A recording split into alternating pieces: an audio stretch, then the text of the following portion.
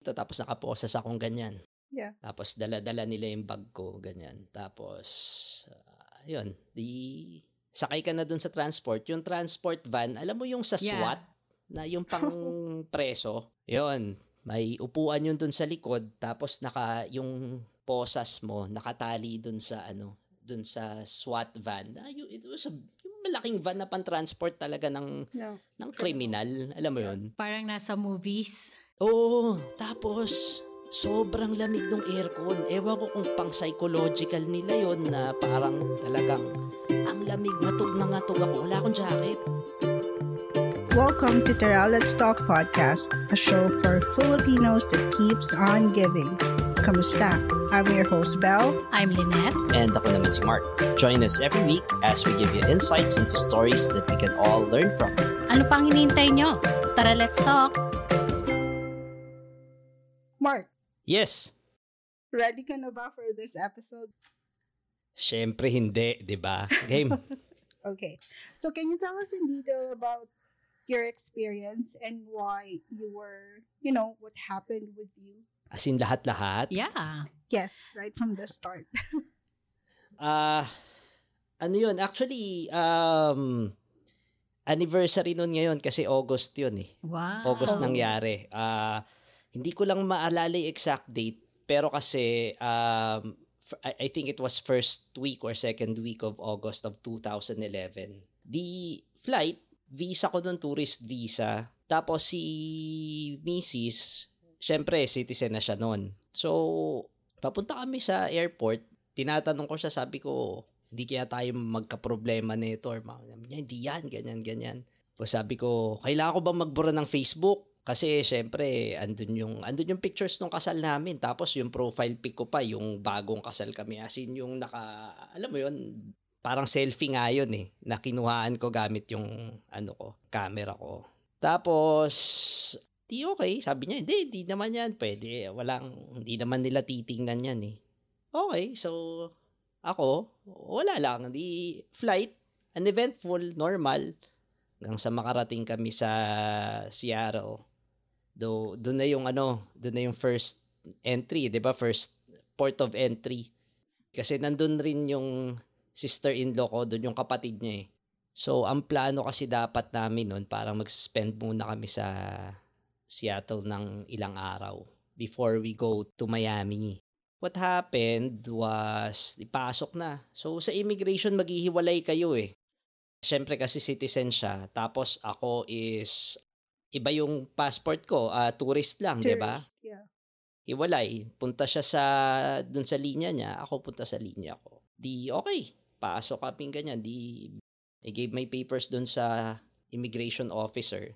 Tapos tiningnan niya. Tapos kalimutan, may mga tinanong siya, parang tanong niya ata sa akin kung sinong kasama ko, parang ganyan. Sabi ko, I'm traveling with a friend. Kasi yun yung namin noon, anong tawag dyan? MO namin, modus operandi namin. Ang namin, kunwari friends lang kami. Yun yung tapos parang kunwari, I'm gonna be staying with her, parang ganyan na, I don't know how we thought of it na parang lulusot yung ganong palusot, pero yun yung pinag-usapan namin. So, pagdating na sa immigration, tinanong niya na, sabi, who were you traveling with? Tapos sabi ko, I'm traveling with a friend of mine. Sabi kong ganyan, and I'll be spending some time dun sa sa kanya, dun kami titira, dun ako titira for the time being till my parents, kasi susunod talaga sila mama nun. Kasi papunta talaga sila dito, pero nagpa-delay lang sila ng 1 buwan. In retrospect, dapat sumabay na lang ako sa kanila. Anyways, kasi at least if I was traveling with my family, hindi alam mo yun, talagang na talagang bumabiyahe ako with my parents, na talagang bakasyon. So wala, excited, gustong makarating. Tsaka syempre, bagong kasal kayo, gusto nyo magkasama kayo, 'di ba? Mukhang ewan lang, yun. Anyways, pagdating ng immigration, tinanong niya na ako, yun nga, parang di siya naniniwala eh.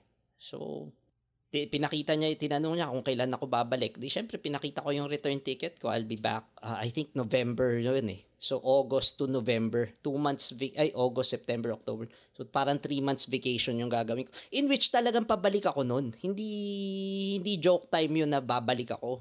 Parang na hindi ako babalik pala, na talagang ang ang plan talaga was to go back after 3 months. Parang talagang, parang testing the water sa akin nun. Okay. Kasi, before kasi parang hindi pa ako sigurado kung talagang dito ba ako. So parang gusto mo palang malaman kung dito ka nga ba talaga. Alam mo yun, gusto mong makita kung ano yung buhay dito. Sabi ko, babalik akong ganitong buwan. Tapos pinakita ko pa yung ticket ko. Tapos tinignan nung immigration officer. Tapos pagkatapos nun, medyo kinutuban na ako ng masama kasi nilagay niya sa pulang envelope yung lahat ng papeles ko, yung documents ko, passport ko. Tapos sabi niya, come follow me. We have more questions for you. Di, sunod naman ako. Tinitingnan na ako ni Bem nun. Ewan ko kung parang nagganyan lang ako, alam mo yun, parang, I don't know, sabi niya, sundan ko daw siya, parang tinuro ko lang. Di okay. Punta na ako dun sa room.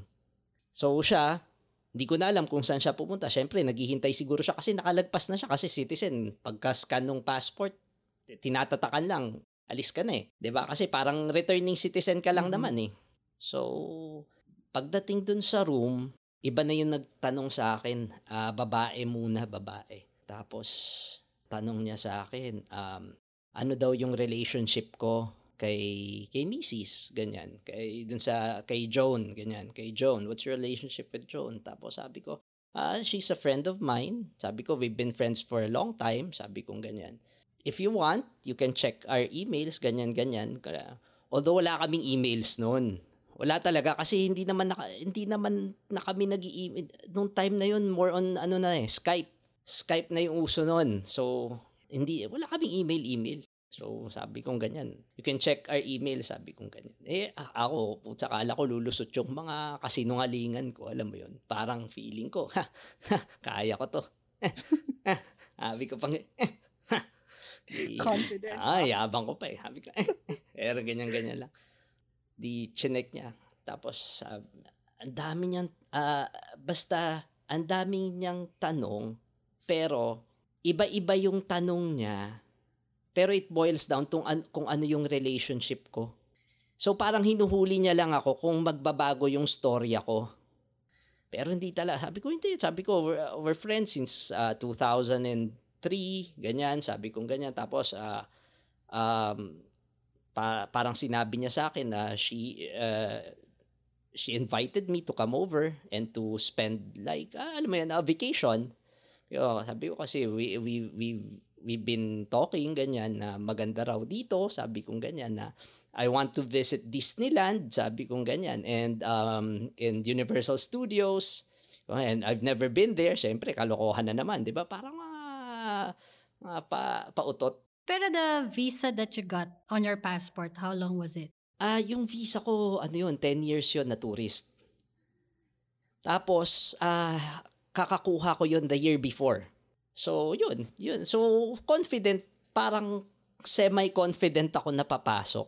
Yung ruse namin, papasok dun sa immigration. Dami ng tanong.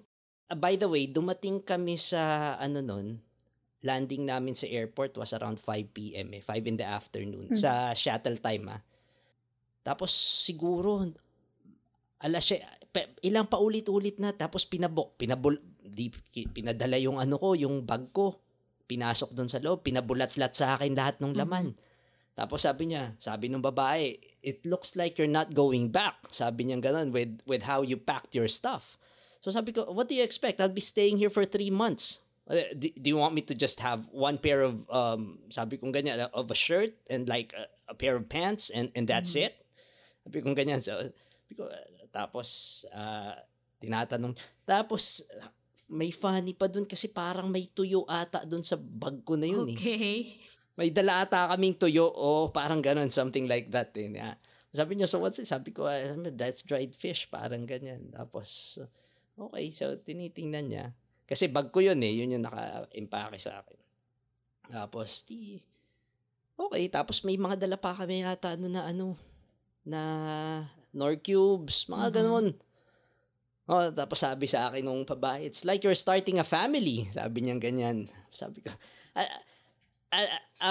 actually, it all boils down feeling ko. Kasi, feeling ko they still check on Facebook during that time eh. Kasi, alam mo yon, they're so sure na may something eh. Tapos after nun, siguro mga 7 p.m. na, 2 oras na kami naglolokohan, di ba? Hindi ako maamin eh. Hindi talaga ako maamin. Walang kahit anong itanong nila, balik doon yung storya ko. Tapos alas 7 ng gabi, palit, lalaki naman. Boss niya ata yun, ganyan. Ganun na naman, tanong na naman. Tapos, stupidity pa, ang suot kong sapatos, yung wedding shoes namin. I don't know if you've seen the pictures, pero yung wedding shoes namin, yung isang side nung, yung parang Converse na Chuck Taylor, dun sa isang side is yung pangalan ko, dun sa kabilang side, pangalan niya. Okay. Although, nakapantalo naman ako. Ewan ko kung napansin nila yon or whatever. Parang pangangatawanan ko na to. Nagsinungaling na ako eh. Sabi kong ganyan, bahala na si Batman. Okay. Yung lalaki, ganun na naman, daming tanong. Pusa. Tapos ganun pa rin yung story ako, hindi pa rin nagbabago. Tapos sabi nung lalaki, you know what? Sabi niya sa akin ganyan, if you keep lying to me and I discovered that you guys are related in any way, sabi niya lang ganun, we can revoke the citizenship of your wife.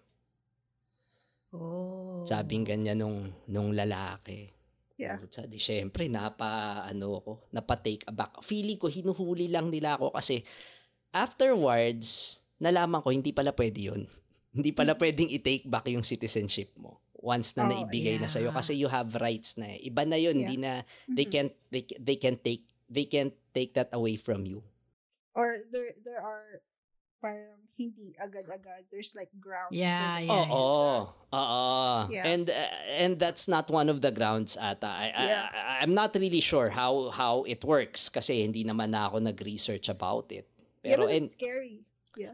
So nagulat ako sa para sa akin. Teka, parang seryoso na to, hindi na to joke time ah. Yung ganyan. Sa madaling salita, umamin ako. Okay. Sinabi, wala na, tell all ka na, kwentuhan ka na, ganyan. Sabi ko, hindi, kakakasal lang ang kasi namin. Mag-honeymoon kami, magpupulot gata ng 3 buwan. Kung ganyan. Pero, the thing is, it's really true na babalik ako, sabi kong ganyan. That's the only thing. I'll be coming back by November, sabi ko, because that's what my ticket says. Sabi ko kasi, I'm still employed in the Philippines. And marami pa akong, sabi ko, I haven't resigned from my job. Sabi kong ganyan. So, I have ties. Sabi kong ganyan. It's not that I'm coming here and I'm gonna stay here forever. Sabi kong ganyan. But syempre, hindi na sila naniniwala doon kasi nagsinungaling ka na eh. Alam mo yon, parang for them, napansin ko lang talaga rito yung for them malaki yung ng honesty eh. Yeah. Gusto nila honest ka. Pagka nahuli nilang parang may na sila eh. May tamang duda na. So, yun na. Nung nagkaaminan na, pinapunta na nila ako sa, nag-meet pa kami. Pinamit niya kami. May inabot sa akin si Bem eh. I can't remember what kung pera or kasi hindi ko maalala, parang wala ata akong cash noon kasi hindi ko dala, nasa kanya yung cash. Alam mo yun, kasi we wouldn't expect na mahihiwalay kami. So, they let us meet, pero nakabantay sila. So, ayun, yun lang yung tapos I think, yung binigyan ako ni Bem ng cash, kasi syempre, kung hindi na ako makakabalik, kasi nangyari na noon, ang sabi sa akin nung so, okay, nung umamin ka na, sabi na sa akin nung we can't let you in. Yeah. Hindi pwede yung gagawin nyo kasi it's, alam mo yun, parang high risk na hindi ka na uuwi eh. Alam mo yun. Yeah. So, hindi ka namin pwedeng papasukin, but since parang around magte-10 na nun eh, 10 p.m. na. So, tagal namin tagal naming naglolokohan dun sa Yung alas 5 hanggang alas 10, yung buo yung pagsisinungaling ko. Eh di, ayun, sabi niya, hindi ka na makakabalik kasi alas 10 na ng gabi. Wala nang flight pauwi. So, sarado na airport kasi hanggang 9 lang yung last flight out. Tapos, hindi lang yun, yung Korean Air na yun talaga, that was his last flight during the day. Next day na yata yung balik niya. Okay. Something like that. So, basta sabi sa akin, hindi ka na makakasakay ngayon. So, we have to transfer you to a detention center. So, doon na, lipat na.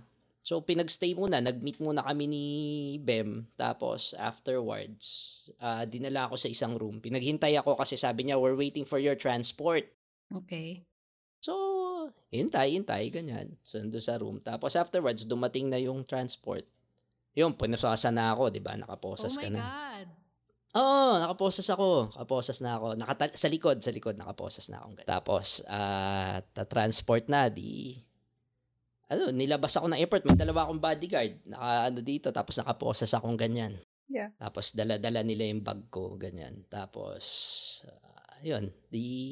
sakay ka na dun sa transport. Yung transport van, alam mo yung sa SWAT, na yung pang preso, yun. May upuan yun dun sa likod, tapos yung posas mo nakatali dun sa SWAT van. Yung malaking van na pan-transport talaga ng kriminal, alam mo yun? Parang nasa movies. Oo, tapos sobrang lamig ng aircon. Ewan ko kung pang psychological nila yun na parang talagang ang lamig, ngatog na ngatog ako. Wala akong jacket.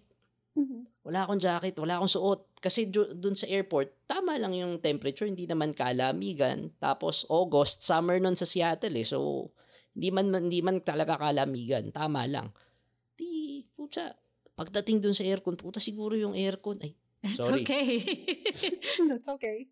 Yung aircon, nasa 50 siguro, mas mababa pa. Basta ang lamig. Ang lamig. Nakaposas kang ganyan, wala kang siya.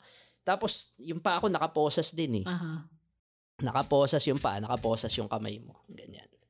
Tapos yung very uncomfortable nung inuupuan kasi alam mo yung parang nagbayad ka sa jeep na kulang yung bayad mo, isang pisngi lang yung nakaupo ng puwet mo. Parang ganun. Kasi maiksi lang kumbaga yung upuan, hindi siya full na upuan na parang makakaupo ka na komportable o parang half lang, parang nakasabit lang yung puwet mo. So, di ganyan. Siguro mga around 40 minutes yung travel eh. From the airport to the detention cell. Gosh. So, lipat na. Pagdating doon sa detention cell, di baba ka na. Tanggal na yung posas. Hindi pa. Andun pa. Nung nakapasok ako, alam mo, it's kulungan talaga siya. As in, kulungan. Kung ano nakikita mo kulungan sa mga US na movies, ganun yung itsura. As in, pagpasok mo, may ilang mga gate. Tapos, pasok na ako. After the first gate, kinuha na lahat ng gamit mo, ng personal items mo. Tapos, pinapasok ako sa isang room. Doon sa isang room, pinapaghubad na ako. Tanggal na ako ng damit. Tanggal lahat. Tapos, may naka-provide sa'yo na damit. Na yung pampreso. Orange. Na damit. Pero kasi, blue yung kasi pag mga immigration cases, blue. Okay. So, blue yung suot ko. Blue na ganun. Pero yung itsura nung Yung jumpsuit. yung ganun talaga. Yung suot yung parang jumpsuit siya. Yeah. Tapos, bibigyan ka rin nila ng sapatos, saka medya. So, lahat talaga ng in possessions mo, lahat ng gamit mo, nasa kanila.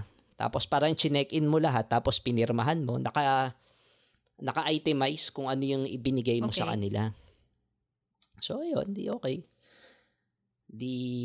Afterwards, nung pagkatapos kong magbihis, nilipat na naman ako sa isa pang room. Pero mag-isa lang ako. Yung room siguro normal size lang na parang cubicle ng opisina na siguro 10 feet by 10 feet na room. Or mga 20 by 20 siguro, 20 by 20 feet. Tapos, walang parang isang pintuan lang siya. Tapos, wala, sarado. Although, may TV. Okay. May TV dun sa So, okay, ganyan. Tapos, binigyan ako ng pagkain. May sandwich eh. Sandwich saka isang parang Tetra Pak Juice. na juice. Di okay. Pagkatapos mong kumain, kala ko doon na ako. So sabi ko, it's not so bad. Sabi kong ganyan kasi ang sabi doon sa bukas ng umaga, alas 7, lalabas ka na kasi 9 a.m. yung flight mo eh. So 7, itatransport ka na nila doon sa pabalik. So sabi ko, it's not so bad. Sabi ko, alas 7. Anong oras na nun? Mga bandang mag-aalas 11 na nun eh. Kasi alas 10 kami natapos, 11, mga 40 minutes nga yung mga around 11 na ng gabi. So sabi ko, not so bad. Sabi ko, kaya ko to hanggang bukas ng umaga. Di okay. After kong kumain, nilabas na ulit ako. Iba pa yung processing. Doon talaga ako duman ulit sa processing. May mga questionnaire na pinasagot na parang kung ayaw mong bumalik sa bansa mo, pwede kang magstay doon as parang may mga kailangan, para ka mag-work within doon sa prison system. Pero parang preso ka pa rin. Tapos parang nakalagay doon, hindi ko masyadong maalala na kasi 10 years na. Pero parang yung rights mo rescinded. So wala kang... Parang bibigyan ng community service or something, parang ganon. Okay. Parang ganon, pero matagal. Matagal. May siguro it's maybe 6, 7 to a year, parang ganyan. Until you finish the processing of your papers. Okay. Parang ganon. If you don't want to go back, parang ganyan. May mga finil-upan, ganyan. Tapos syempre ako, babalik na lang ako, di ba? Kaysa gagawin ko yung, di ba? Okay. Tapos, pagkatapos nun, nag-medical kami. Yung pinahubad ulit, tapos tiningnan, tapos ginanong-ganon yung itlog mo. Tapos pinatuwad ka, tiningnan yung pet mo, ganyan. Tapos okay, medical, basta may mga tapos may pinainom sa amin na gamot eh. Hindi naman pampatulog yan. Ewan ko. Hindi ko siguro kung vitamins or whatever. Parang ganun may pinainom sa amin eh. Nakalimutan ko na kung ano eh. Ewan ko kung parang siguro antivirus or whatever. I don't know. Okay. So, pagkatapos, doon after nung processing nun, lahat kami na pre-process, nilipat na kami sa isang malaking room. As in, malaki yung room. Na lahat kami doon magkakasama. So, pare-pareho kayong cases o different cases yun? Pare-pareho kami, lahat kami naka-asul. Okay. So, yun. So, eventually, nalaman ko sa mga dun sa kwentuhan nila, yung mga naka-asul pala, mga first-time offenders ng immigration. Immigration first-time offenders na hindi criminal yung case. Parang by accident. Illegal entry yung mga halimbawa nahuhuling nag-over the back, yung mga nai-smuggle na human trafficking. Na, alam mo yun, human trafficking. Or kung yung halimbawa pumupunta ka galing sa ibang bansa na illegal, in a way na yun yung mga kasama ko. So yun, karamihan sa kanila, I'm not sure if they were Mexicans or or Cubans or basta ang salita nila is Spanish eh. Most of them yung kasama ko doon. So, naiintindihan ko kasi syempre sa Pilipinas, 'di ba, medyo may pagkastila naman yung natin. So more or less na nakaka-read read between the lines ka dun sa usapan nila. Anyways, syempre ang daming tao, tapos lahat sila parang since iisa yung lengguwahe nila, nakakapagkwentuhan sila. Tapos ako, nandun lang ako, wala. Syempre, hindi naman nila ako kinakausap. Siguro, sabihin nila, mukhang inchik tong taon to. So, syempre, di ba? Di ganyan. Eventually, hanggang sa siguro na sila, na kasi marami kami, tapos padaan-daan, halos sila nagkukwentuhan na lahat. Tapos iba, relax lang parang hindi nga sila, lang sila doon eh. Tapos, hanggang sa tinanong na nila, kaya may kumausap sa akin, una in Spanish, tapos sabi ko, I don't understand Spanish. Tapos sabi niya, tapos nag-English sila, tapos sabi niya, where you from? Ganyan. Tapos sabi ko, I'm from the Philippines. Ganyan. Where's that? Sabi ko, Manila. Sabi ko, ganyan. Tapos sabi niya, oh, Manny Pacquiao. Sabi ganyan. Tapos, sabi ko, yeah. Eh, syempre, di ba, puro Mexicans eh. Di ba, yun yung mga tinalo ni Pacquiao. Si Barrera. Tapos sabi niya, oh, you know how to box? Ginaganon ako. So, syempre, ikaw, puta, ganun na itsura mo. Oh, no. Sabi ko ganyan. Tapos, yung nagtanong pa sa akin. Malaking tao. Sa yung itsura. Ang itsura niya, medyo dating niya Danny Trejo eh. Ewan ko kung kilala niyo si Danny Trejo. No, hindi. Boxer. Ewan ko, pagka i-research niyo kung sino siya. Parang I can imagine kung Si Machete, kilala niyo ba si Machete? Yeah. Ayun, yun si Danny Trejo. Oh. Medyo ganun yung itsura niya. Tapos, pero ito, malaki, big built. Yung asin yung medyo malapad. Na alam mo yun, parang nagba-bodybuilding. Mhm. So, you know how to box? Ganun siya. Sabi ko, no. Sabi ko, no, I don't. Sabi niya, Manny Pacquiao, parang ang sinasabi niya, marami daw ni-knockout na Mexicans yun eh. Parang ganun. So, puta, sabi ko, baka mabugbog ako rito. Sabi ko, ganyan. Ano na ako, syempre, medyo may kabaka na eh. Sabi ko. Eventually, pinabayaan rin nila ako. Tapos mga siguro after ilang minutes, mga siguro, ano na yun, mga bandang 2:00 na siguro, 1:00, 2:00, mga ganyan. Tapos may dumating na Chinese na girl naman galing sa, nakita nila kasi halos puro lalaki. Kakatawa eh. Nung pumasok yung in-chick na babae, palakpakan sila, woo, gumagano, woo. Tapos, is that your wife? Ginaganon ako. Sabi ko, no, I don't know her. Sabi ko, ganyan. Tapos, anyways, ganyan. Tapos, iba parang nung time na yun. Ngayon, nakakatawa na siyang pakinggan. Pero nung time na yun, parang puta, sabi ko, makakalabas ba ako ng buhay dito? Parang ganyan yung ano ko nun eh, yung mindset, yung train of thought ko, parang sabi ko, makakalabas ba ako? Anyways, yun yung most nun. Tapos, until nung 7:00, impunto nga, yun, tinawag na ako, ilabas. Tapos, sakay ka na ulit sa binalik na sa akin lahat ng gamit ko. Pinapirma ulit ako nung kung ano man yun, na parang tinurn over ko na sa'yo yung gamit mo. Tapos pinagbihis na ulit ako, yung binalik na sa akin yung mga damit ko. Tapos after that, pagkalabas ulit dun sa syempre pagkalabas ko ulit dun sa room, posas na ulit. Nakaposas na akong ganyan. Tapos ang sinakay na sa akin ngayon, police car na lang, normal na police car. Doon ako sa backseat. Although mas uncomfortable to kasi nung nakaposas akong ganyan, parang child lock nila yung seat belt. Oh. So napakahigpit. Nakaganyan ka tapos mahigpit yung seat belt. Ang sakit sa likod. Tapos yung kamay ko, kasi nagmamarka na rito yung posas. Tapos hindi naman sabi ko I think the handcuffs are cutting into my hand, sabi ko ganyan. Tapos sabi sa akin ng lalaki, just stay upright kasi we're in the freeway, nasa freeway na kasi kami noon eh. We can't stop here.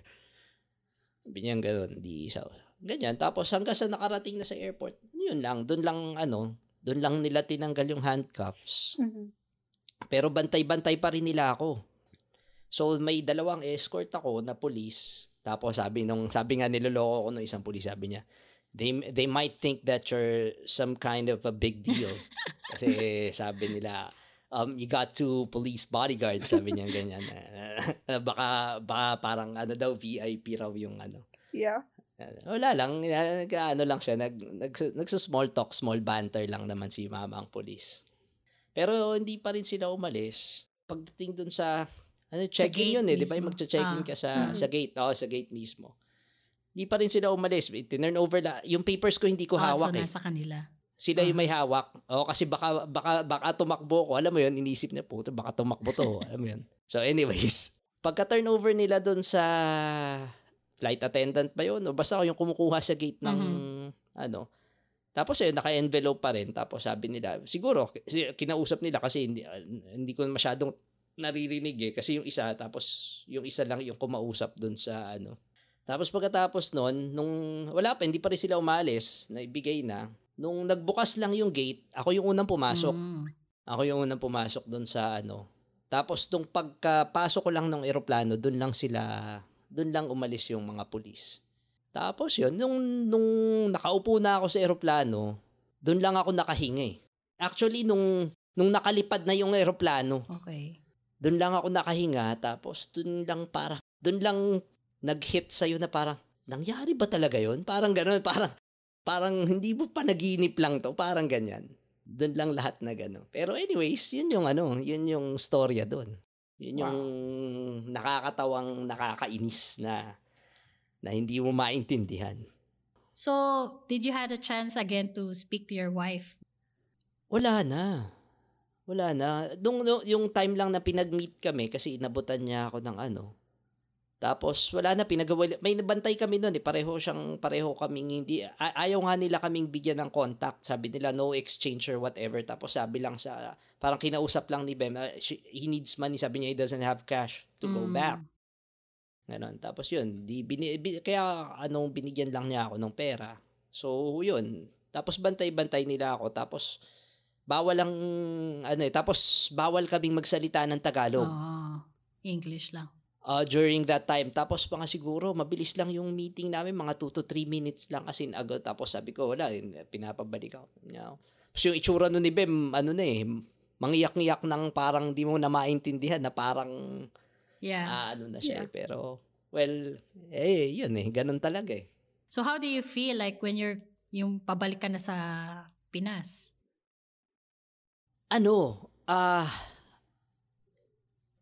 Unang-una, yung na parang natanggalan ako ng, you feel relieved.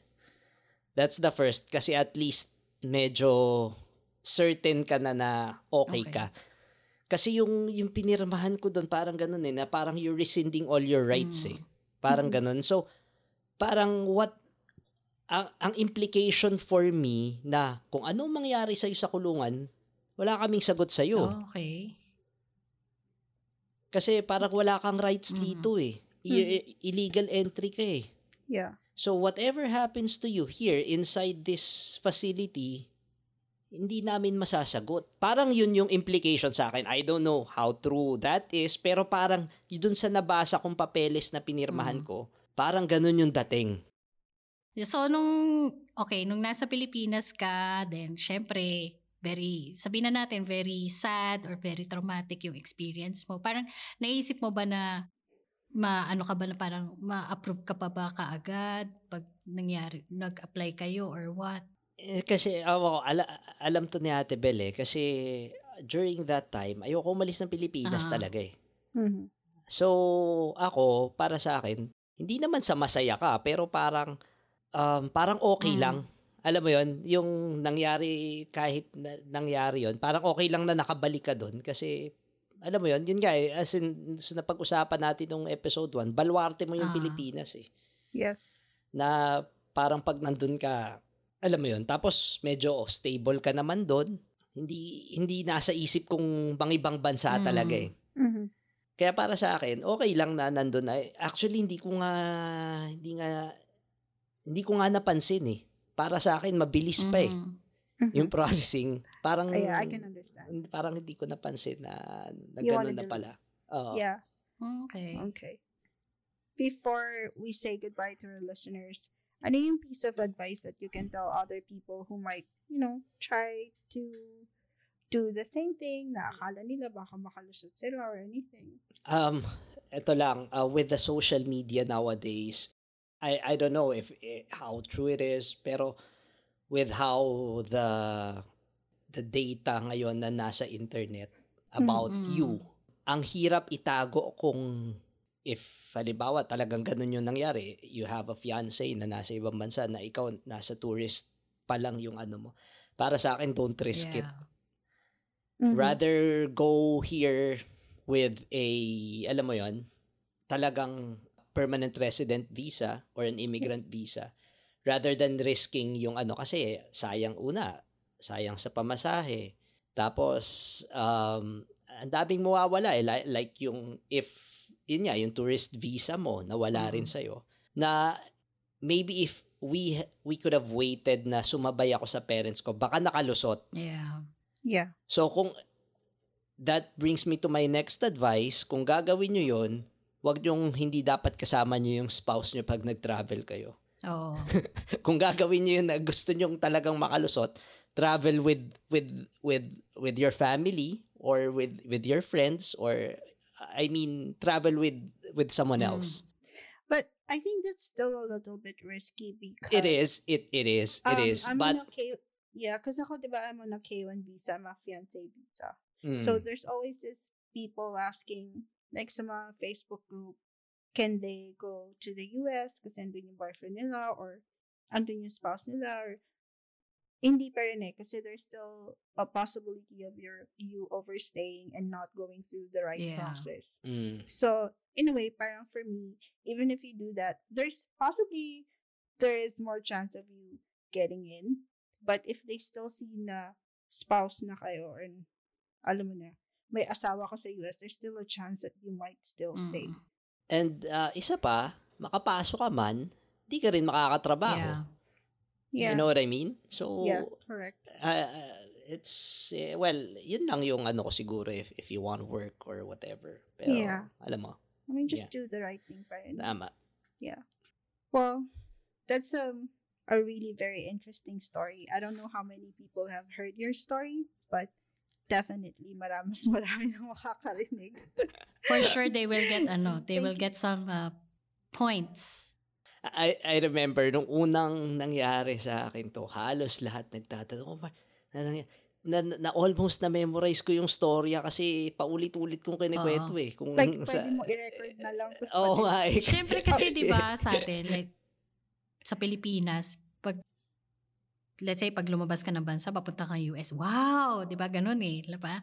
Ayun na. Kasi everyone yun, napaalis na kayo. Na, diba? Parang ganyan. Tapos biglang, nakabalik ka. Anong nangyari sa'yo? Diba? Tapos, syempre, pag inano ka na, nakabalik ka, tapos, kasi ganito yung nangyari.